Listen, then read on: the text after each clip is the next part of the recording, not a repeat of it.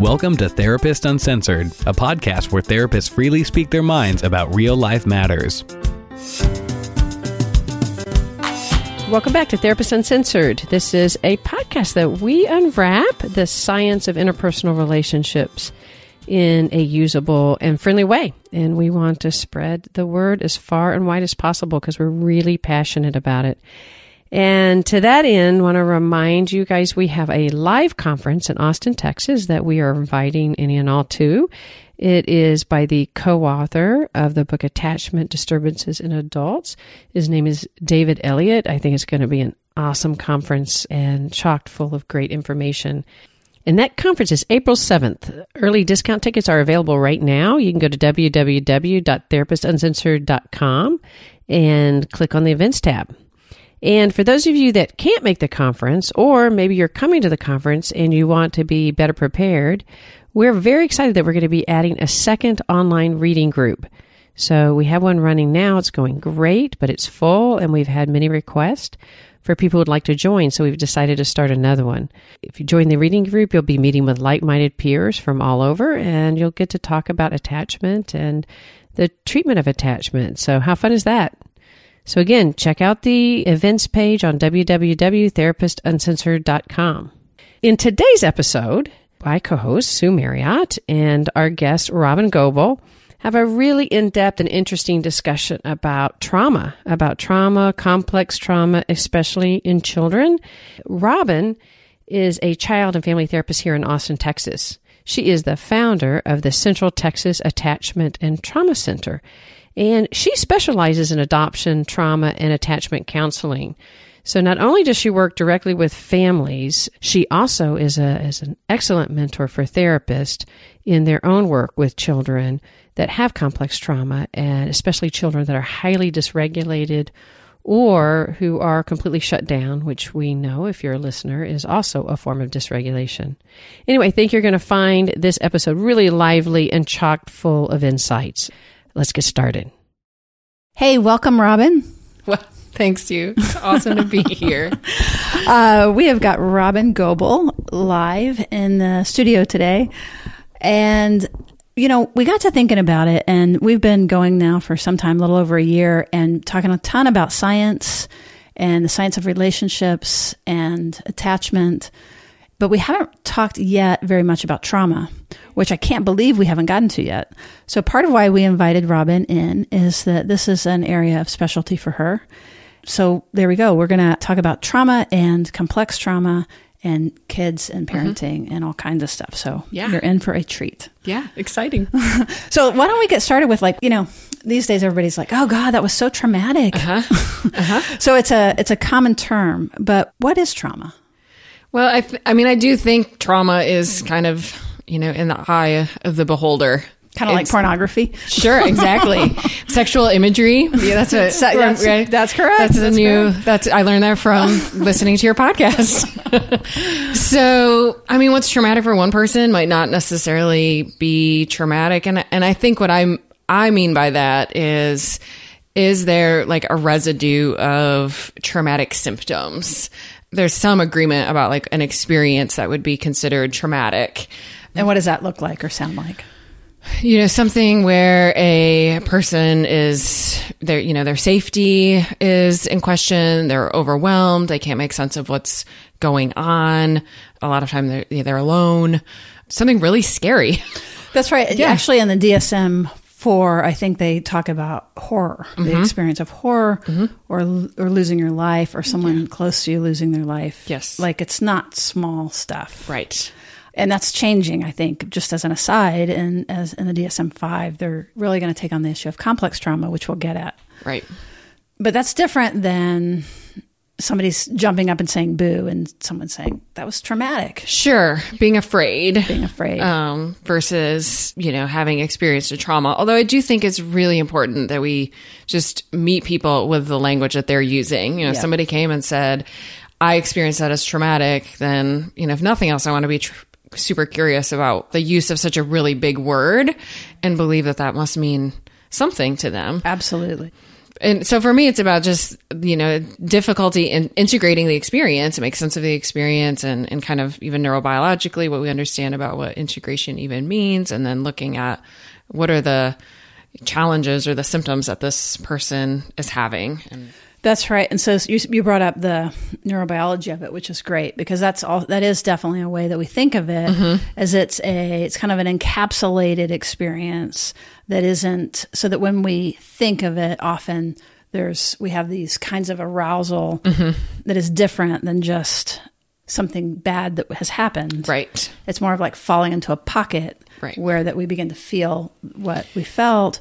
Or we really avoid going anywhere near it. Something that will trigger that. That's right. So that's the avoidance or the intrusion, I think, is kind of the sort of the general idea. Yeah, I think just about how, we know or understand or believe we know in 2018 about just like memory processing and, when the implicit and the explicit just aren't allowed the ability to integrate in the way we would want them to. And then all that implicit residue just remains and can become activated and really take you over in the here and now as if it's happening again right now. And, it makes me think about how the body protects us. Yeah. And that the only reason that happens is that it's an overwhelming experience. Right. And so the body kind of fragments different pieces of it in order to survive. Absolutely. And make sense of it. And so when they see you later in life, and therapists in general that work with trauma, including myself, that some of the task is to begin to put these pieces that are split. And that might be the memory of it, or I might remember it entirely, but don't feel a lot about it. I can show you a PowerPoint. Yep. Bullets. Yep. But it doesn't feel like anything. Right. Or we do things behaviorally that we don't understand. So it comes out and then the last one is sensations. So sometimes our body will have physical sensations that we don't get. And that's a sign sometimes of, one of those split off affective parts that the body is gratefully protecting us from. And with the right care and support, we can begin to put those things back together. Yep. Yeah. It's all like a jigsaw puzzle in some ways. Like I visualize these pieces are all there and they're kind of floating around and they all match. They just are not connected. Mixed up. Yeah. Yeah. So what about then complex trauma? What does that mean exactly? I think about complex trauma in terms of like ongoing repeated trauma. In my practice and the population I work with, it's almost always in the context of relationship. So often in my population. So it's not the hurricane. It's not the tornado that knocked down your house. Right. Natural disasters. Right. Right. Right. It's the kind of repeated ongoing, what someone might call like little T traumas that happen over and over and over again, or even the lack of something or the lack of an experience that we should be having when we're small. And so the absence of or the missing of something relationally. Yeah, that gets really tricky to treat because there's nothing to point to often. Right. I kind of think of it as like the drip method, or it's just what we're used to. So we don't a lot of times even know that something that serious has happened to us. So what is your interest in complex trauma? Why is this an area that you've really studied? Well, I've always, for whatever reason, just been really drawn to working, especially with kids and families who have been really hurt. That led me to being interested in working with adoptive families. And then I found this overlap and that I do work with families who've adopted kids at birth. The vast majority of the families that I work with have adopted kids internationally, after orphanage care, after, repeated moves, or after really extreme neglect or deprivation. And then just growing fascination in how these earliest experiences have left the imprint that they've left, and really wanting to value and honor that and put it into context with whatever challenges or behaviors we're seeing with kids in the here and now. Also still holding on to like, that doesn't have to be a death sentence. So we don't need to look at the complex trauma and say like, oh, well, it is what it is. We can't do anything about it. It was so terrible. Trying to merge those two pieces together of honoring it while also saying, and here's what we do. Yeah, that's so great. I'm so glad you said that, because it's often that it's, as you begin to study this, I think of Alan Shore in particular, we're really good at now with the science these days and the research at documenting the neurological effects of all these things that you're speaking of. Yep. And sometimes the permanency of them. Yeah. And I know I've experienced where that I'm reading about it and understanding it and trying to put things together, and it can get very depressing and can lead to a feeling of hopelessness as you really understand the biology. But that's not at all our message, and that's not the whole story at all. Right. Absolutely not. And I think it's been fun. This is a fun time to be a therapist, I think, and all of this information that we're getting and understanding that I think can be so validating to people's struggles, while also saying, but there's so much that we can do. Like, we can change the brain and we can change the relationship. We can, we can change these things all the way up until the end. Right. As you skid into the grave. Yeah, absolutely. You can still have neuroplasticity. Right. And that's really one of the biggest reasons I love working with families with young kids. And I love working with adoptive families, that we have this opportunity when kids are so small still to like lay some groundwork or, make some shifts in a time where they're, cared for and have a community, or it's just harder with adults at times that don't have a real strong network, or they're maybe not in a relationship or not partnered, that can feel harder. That is such a great point. And, so many therapists are really scared to work with little kids. Yeah. For many good reasons. Yeah. But that is such a great point that I hadn't thought of. Just kind of like when you work with a couple early on, there is, you don't have all the stuff you're having to undo. Right. And you're right. Working with adults, this has been decades. Yes. Versus a 6-year-old, which you do real little ones. Yeah. I love the little ones. The littler, the better. And, and I can support their families and care for their families. And then, that gives the opportunity for them to care and support for their little ones. And for that to occur still when they're small and in a family and in this safe place can really be profound. And sometimes it's not always obvious. Sometimes I just have to have a lot of hope that this matters right now, that when this kiddo is older, or when they are partnered, or when they are married, or when they do have families, that's in there. We can excavate it. Do you do extended sessions, like long sessions or anything, or frequent sessions, or? I run a pretty typical 55-minute session. I'm really involved with families though. So sometimes that session's only parents. Sometimes we're all together. It varies, but I run pretty traditional 55-minute sessions. I was just imagining as I was sort of sinking into that, just wanting to fill these kids up, but at the same time, it's how much can you absorb in one setting? Well, and that's why I work so closely with families, because an hour a week of therapy with a kiddo with the history that these kids have is, it's better than nothing. Right. No, but that's tough. I work so closely with families because I have the ability to really support their parents in a way that they can provide essentially a therapeutic environment for them. And then that amplifies the impact times 1,000. Right? No, I really believe like kids heal inside families, inside the relationships that are inside their, attachment relationships inside their family. And so if I can get in there and get in with that and help that's absolutely what I want to do. It's fantastic. How effective. And it makes me think of a very recent question that we got from one of our audience members in the Ask a Therapist portal. Mm-hmm.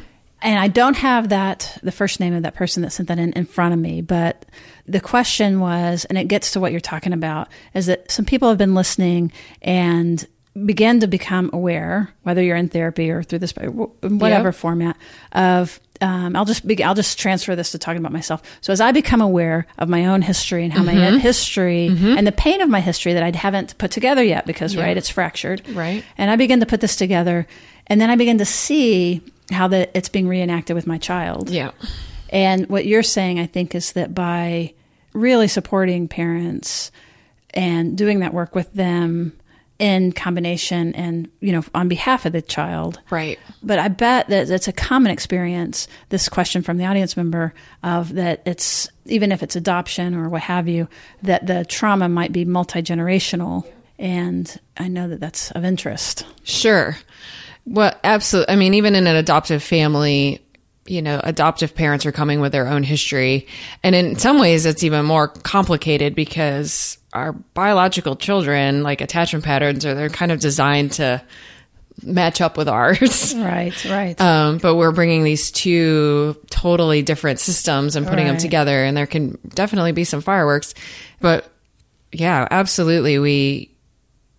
It's just about how the trauma is stored in the body and these implicit ways that we kind of move through the world based on our history, and developing some awareness about what those are and how they happened and why they came to be, and developing compassion for that. And I think I hope that's one of the biggest places of impact I have with my families, is helping parents find like their compassion for themselves as they start to notice, oh, this is hard for me, or, oh, because of my history, this is hard for me. Or the awareness is important, but we can't do anything with that until we can develop some care and holding and some compassion for that. And that's a much more effective way for me to intervene with a family system than to spend 55 minutes alone with a child every week. Oh, it's just so smart and brilliant. And fortunately, and we'll reference this again at the end of the podcast, Robyn offers some webinars and things like that for parents. So if you're listening and your ears are perked up, just stay tuned because we'll certainly get to that. So you're speaking of self-compassion, and it is such a key. And again, as an aside, there is a podcast where we interviewed Kristen Neff early on. So again, those of you that are listening, they're like, I need some of that. Yeah. And who doesn't? We all. Besides the interview itself being really good, that it's packed full of resources about self-compassion that are free and accessible. So be sure and check that out. But I love what you're saying because, typically when we screw up with our kids, which happens, anybody. All the time. All the time. Every me day. too. Yes, exactly. That we can either, there's lots of things we can do with that, but particularly if we have complex history. Yes. Then we might want to deny that happened. Yeah. Or maybe beat ourselves up about that happening. Yeah. And this offers something else to do where that you're really acknowledging it and taking responsibility for it. Yes. But that it has to come with care. Yeah. Well, that's the magic equation it's right the elixir, there, right? That like everybody messes up. I mess up all the time. I could probably list 5 things. I've only seen my kid for like 5 minutes today. But we're always misattuning and messing up or feeling stressed or whatever. And the ability to notice and tolerate it and then go back and like repair that is far more important than actually like attempting to be perfect or always get it right. And I think what you're saying is if we're compassionate about that, we're going to be much more in shape to be able to take the responsibility and do something about it. Yeah, absolutely. It also makes me think of couples. So like when you, for example, if you saw your husband screaming at the kids, right? Can you speak at all to that? Like what about that probably very common scenario where somebody's dysregulated and somebody's not? Right. Well, I've just had a conversation about this that, in an ideal situation, we get to the point with our partners where we believe in our core that if our partner is intervening, it's because they care about us and they really want to be helpful. Not that they, want to usurp our authority or be critical, but that we're on the same team and that we are both vulnerable to messing up or to losing our cool or getting really dysregulated. And I mean, I would say that's been true for me personally. Like when I finally was able to believe that, like, if my husband comes in to say like, whoa, Tag, you're out. Like, right. Why don't you let me take over? That's coming from a place of compassion in him, that he's not judging me for quote unquote messing up. It's about like, whoa, you need help. You need help here. I'm feeling calmer. I can help you. And that I have to believe that. Like, I have to believe it's coming from a place. What if you compassion. don't believe that? What if because of your history, you're already a little dysregulated with your child, he comes in, and you're not necessarily experiencing that yet, that it's on your behalf. Are there any tips for the partner that is wanting to help, where that they've lost a little contact? You know what I mean? Any thoughts about that? Well, I think it's helpful to talk about it ahead of time, like to find a neutral space to be like, hey, when I'm losing my cool, this would be helpful, or I need to hear this, and to make arrangements and agreements about how you're going to intervene, whether it be like a tap on the shoulder or some sort of hand gesture, or even the words that you say. Like, it might be really helpful to hear certain specific words from your spouse before they say, yes, Tag, you're out. I love that. Is, make it paint by numbers. Yeah. Tell people what you need. Yes. Ask for it. That's awesome. Yeah. And then be compassionate with yourself too. You might still be angry in the moment and even lash out at your partner, but then cool off and reconvene and try again next time. Something that I find useful too around that is if you come in intervening, that's going to be a lot more stimulating. And it's a hard ball to catch. Versus if you come in, like, let's say you've just yelled at the kids or whatever. If I could come in with that compassion that you're missing for you, not for the kids. Yeah. And that's a really tricky thing, because you're actually feeling protective of the kids. But if we can be PhD level neuro nerds here, right. Then we bypass the protection of the kids and we go towards regulating the partner. Yeah. And so the hug, it's like, you can feel it, right? When it's like, you can see you're a good mom and you're not at your best. Right. And I want to support you because I can see that your battery's low. You need help right now. So if you're where I want to charge the battery, versus if I'm, getting in between you and the kids and like, don't talk to them this way. Or exactly. That's not going to help you. Right. No, that's not usually helpful. No, I mean, it makes me think like about how I talk with parents about their kids, this idea of like, we almost have to have X-ray vision into what's really going on. Like, you're seeing this behavior that feels terrible, but if I can teach you enough about the brain and about dysregulation and what's really going on that's driving this terrible behavior, then compassion can emerge, because it's not about the bad behavior. It's about, oh, this person's really struggling, really hurting. People only act this way when they're really hurting, whether that be your spouse or your kid. And so if we can kind of X-ray vision into like what's going on inside that's causing this and respond to that. I love that. I think that's really great. And X-ray visioning the child too, when the child is dysregulated, and it's when they're acting the worst that they really need us to X-ray vision. Absolutely. Because obviously something's up. Yes, they're not bad kids. Right. No, I think that's a really nice way of saying it. And again, you can hear as Robyn's talking the compassion. This happens to everybody. We're all in this together. Let's figure it out together. And when we're not in a place to receive that, again, I like the idea of like, let's go through, if you're not, what is our plan so that we can, more effectively tag team and stuff like that. It also made me think of another thing around that. Depending on the attachment type, the kinds of mistakes we make will be different. But in particular, this gets kind of complex, but it has to do with information processing and systems, right? That there are some people that can tell you exactly how to parent, and that they're really good at it, and they could answer every test question correctly and sound really good most of the time and know what to do. That then get triggered and all of that flies out the window, and they're doing exactly what they know they shouldn't be doing. Right. And that's a large portion, compared to maltreating parents. Right. Is a different animal. Right.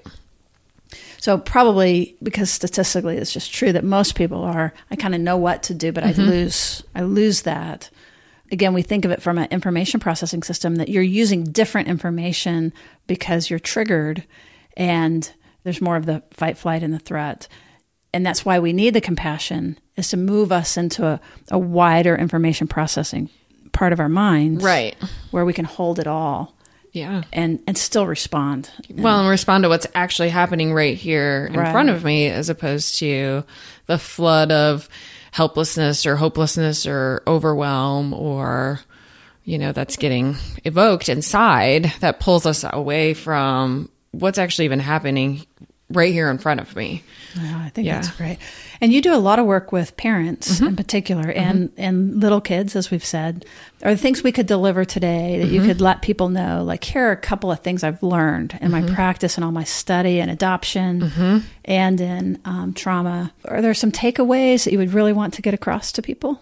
I think a huge takeaway we just really covered about this space of recognizing that every single one of us in any exact moment is just doing the best that we can. And that's our kids and that's us. And, when we can come to a space of really believing that, then I think that really opens up, one, our compassion, and two, our curiosity about like, what's happening here? Why has this disintegrated to this place? And again, when that curiosity and that compassion kind of opens up, then that's when I think we have the ability to, one, just make an authentic repair, and two, make some actual, inner changes in our nervous system that allows, change to be long-term. Yeah. And that makes me think too of shame and how big a component that is often with trauma, but particularly complex trauma. Because as you said, it's more likely to be interpersonally based. I don't mean to keep plugging some of our podcasts, but the one we just interviewed Steve Finn, who talked in depth about healthy shame and not enough shame and all the forms of shame in episode 51, I believe it was. So if anybody's sitting there listening and feeling badly or guilty about some of their parenting, I think that's a good one to tap into, because it's doing exactly what you're telling us to do, which is, and some of what he talks about is like moving from shame to guilt. Right.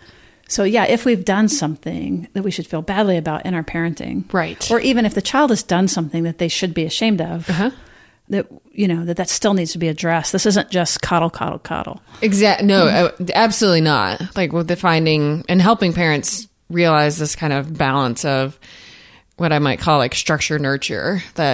Structure nurture. Say more about that. We're going to if we're too over accommodating or we're too kind of quote unquote nurturing. And I can see that with my population with parents who are parenting really hurt kids, like, oh, their past has been so bad, or they start to understand the trauma and they swing to like, oh, they just can't help it, or, and then they lose what I would call structure, that there's just too much, oh, this is just so sad, they can't help it, and no kind of raising the bar and helping them, move to their highest potential, really.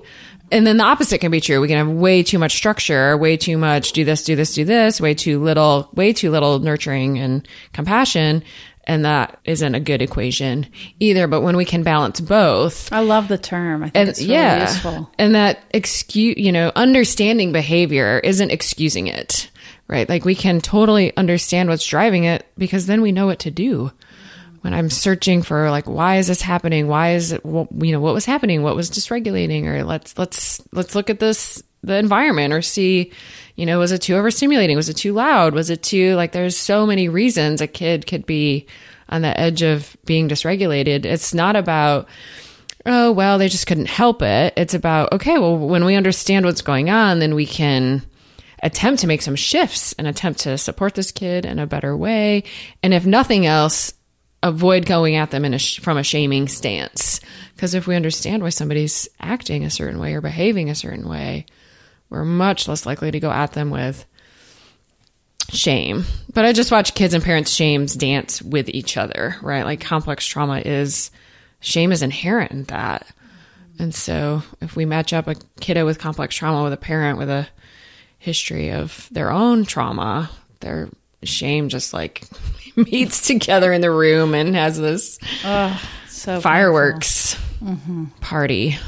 Well, I really like this notion of the structured nurturance, partly because, let's say, especially if the child has behavioral issues, and, I'm wanting to be a good parent, but, they act out in public or whatever. My capacity to, I shouldn't just understand this is what you're saying. I'm just kind of saying it again, but because not only, is not giving them the live feedback about socialization and how to get along in the world and help them be more likable, which is good. But also just, I can't handle that too long. Yeah. And so it's protective of the parent of we do need the structure to all get along and that the parents get to need that. Yes.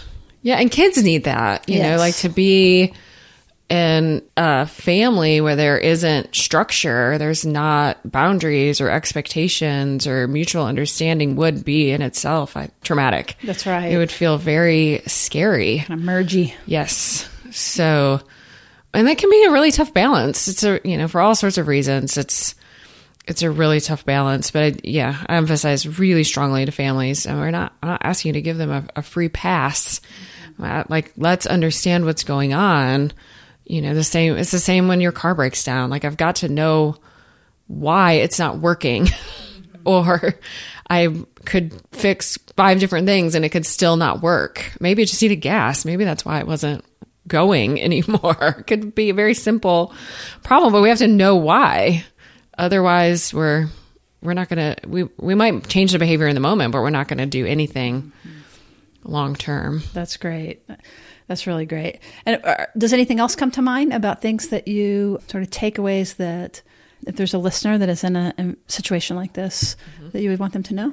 Well, I think the next thing that just kind of popped into my mind, which I suppose is similar to what we said, but this ability to depersonalize what's happening. And that's true about any relational experience, right? Totally.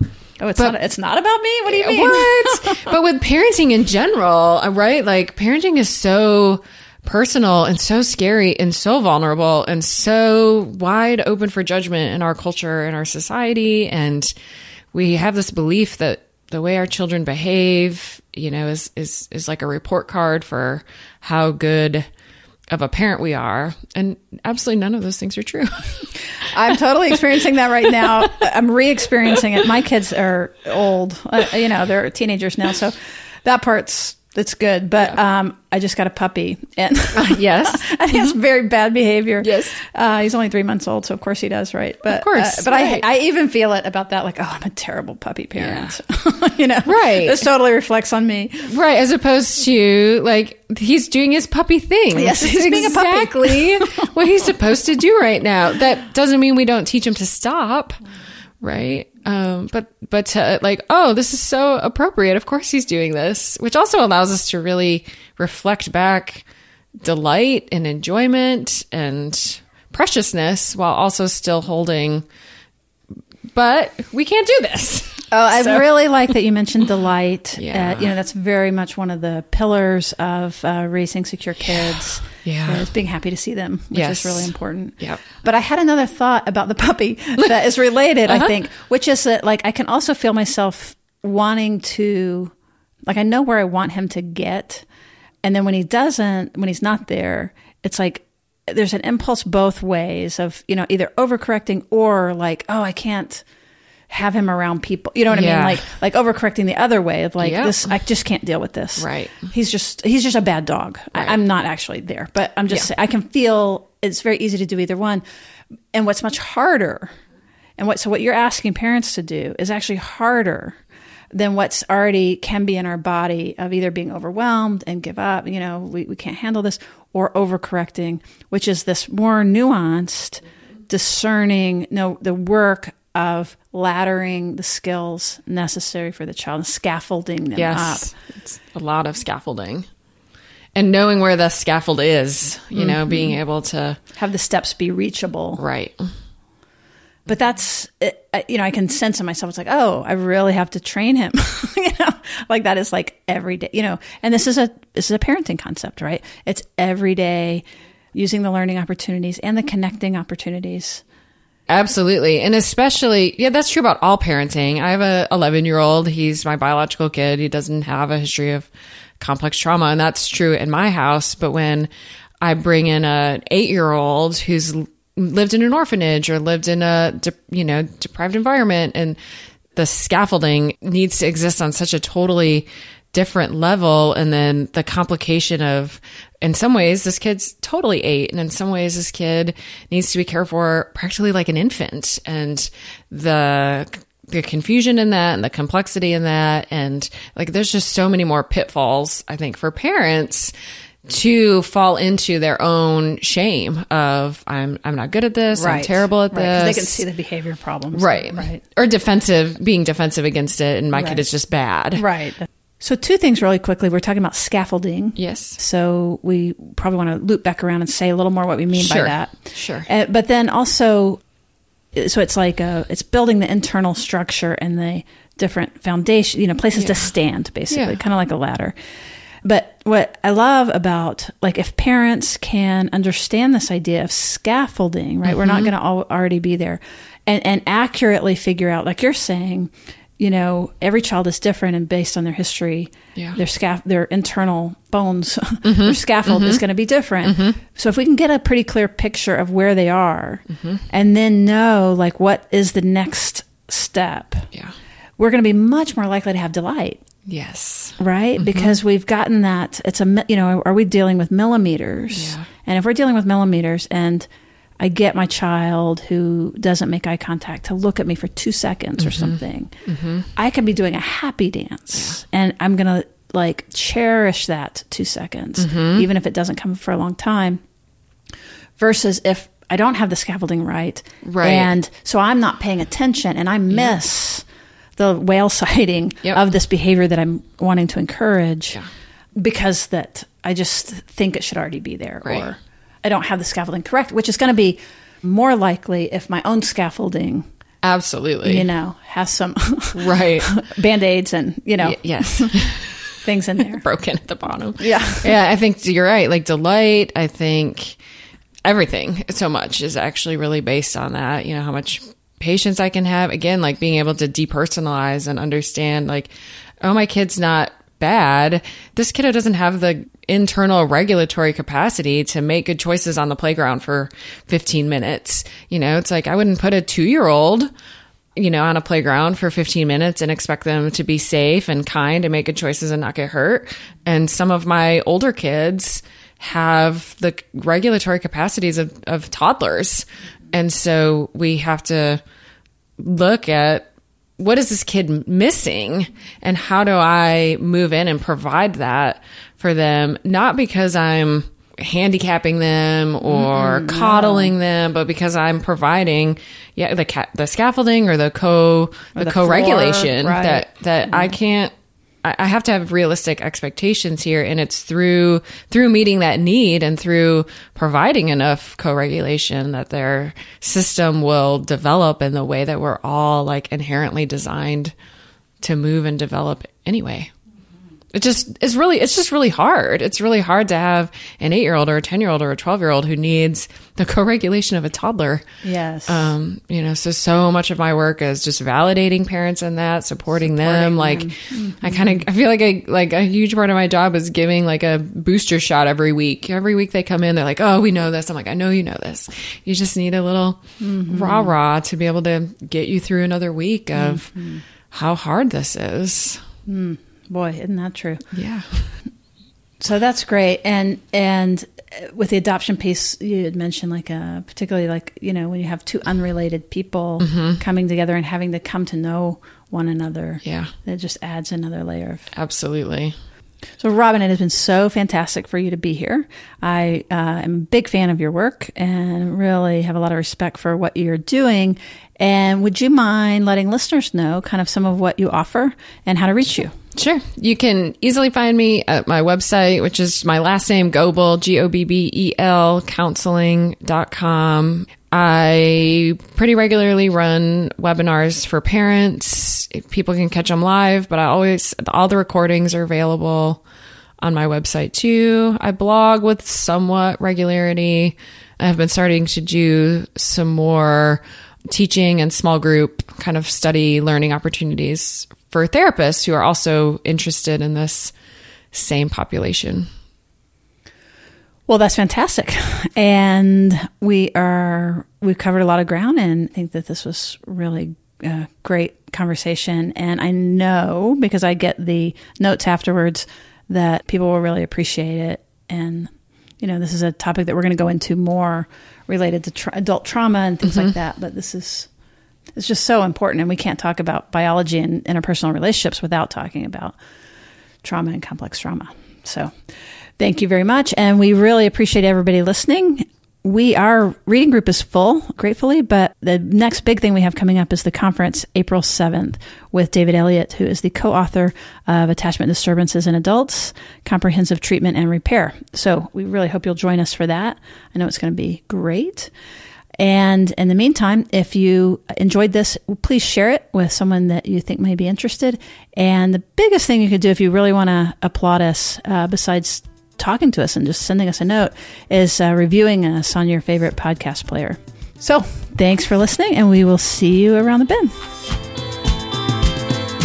Therapist Uncensored is Ann Kelly and Sue Marriott. This podcast is edited by Jack Anderson.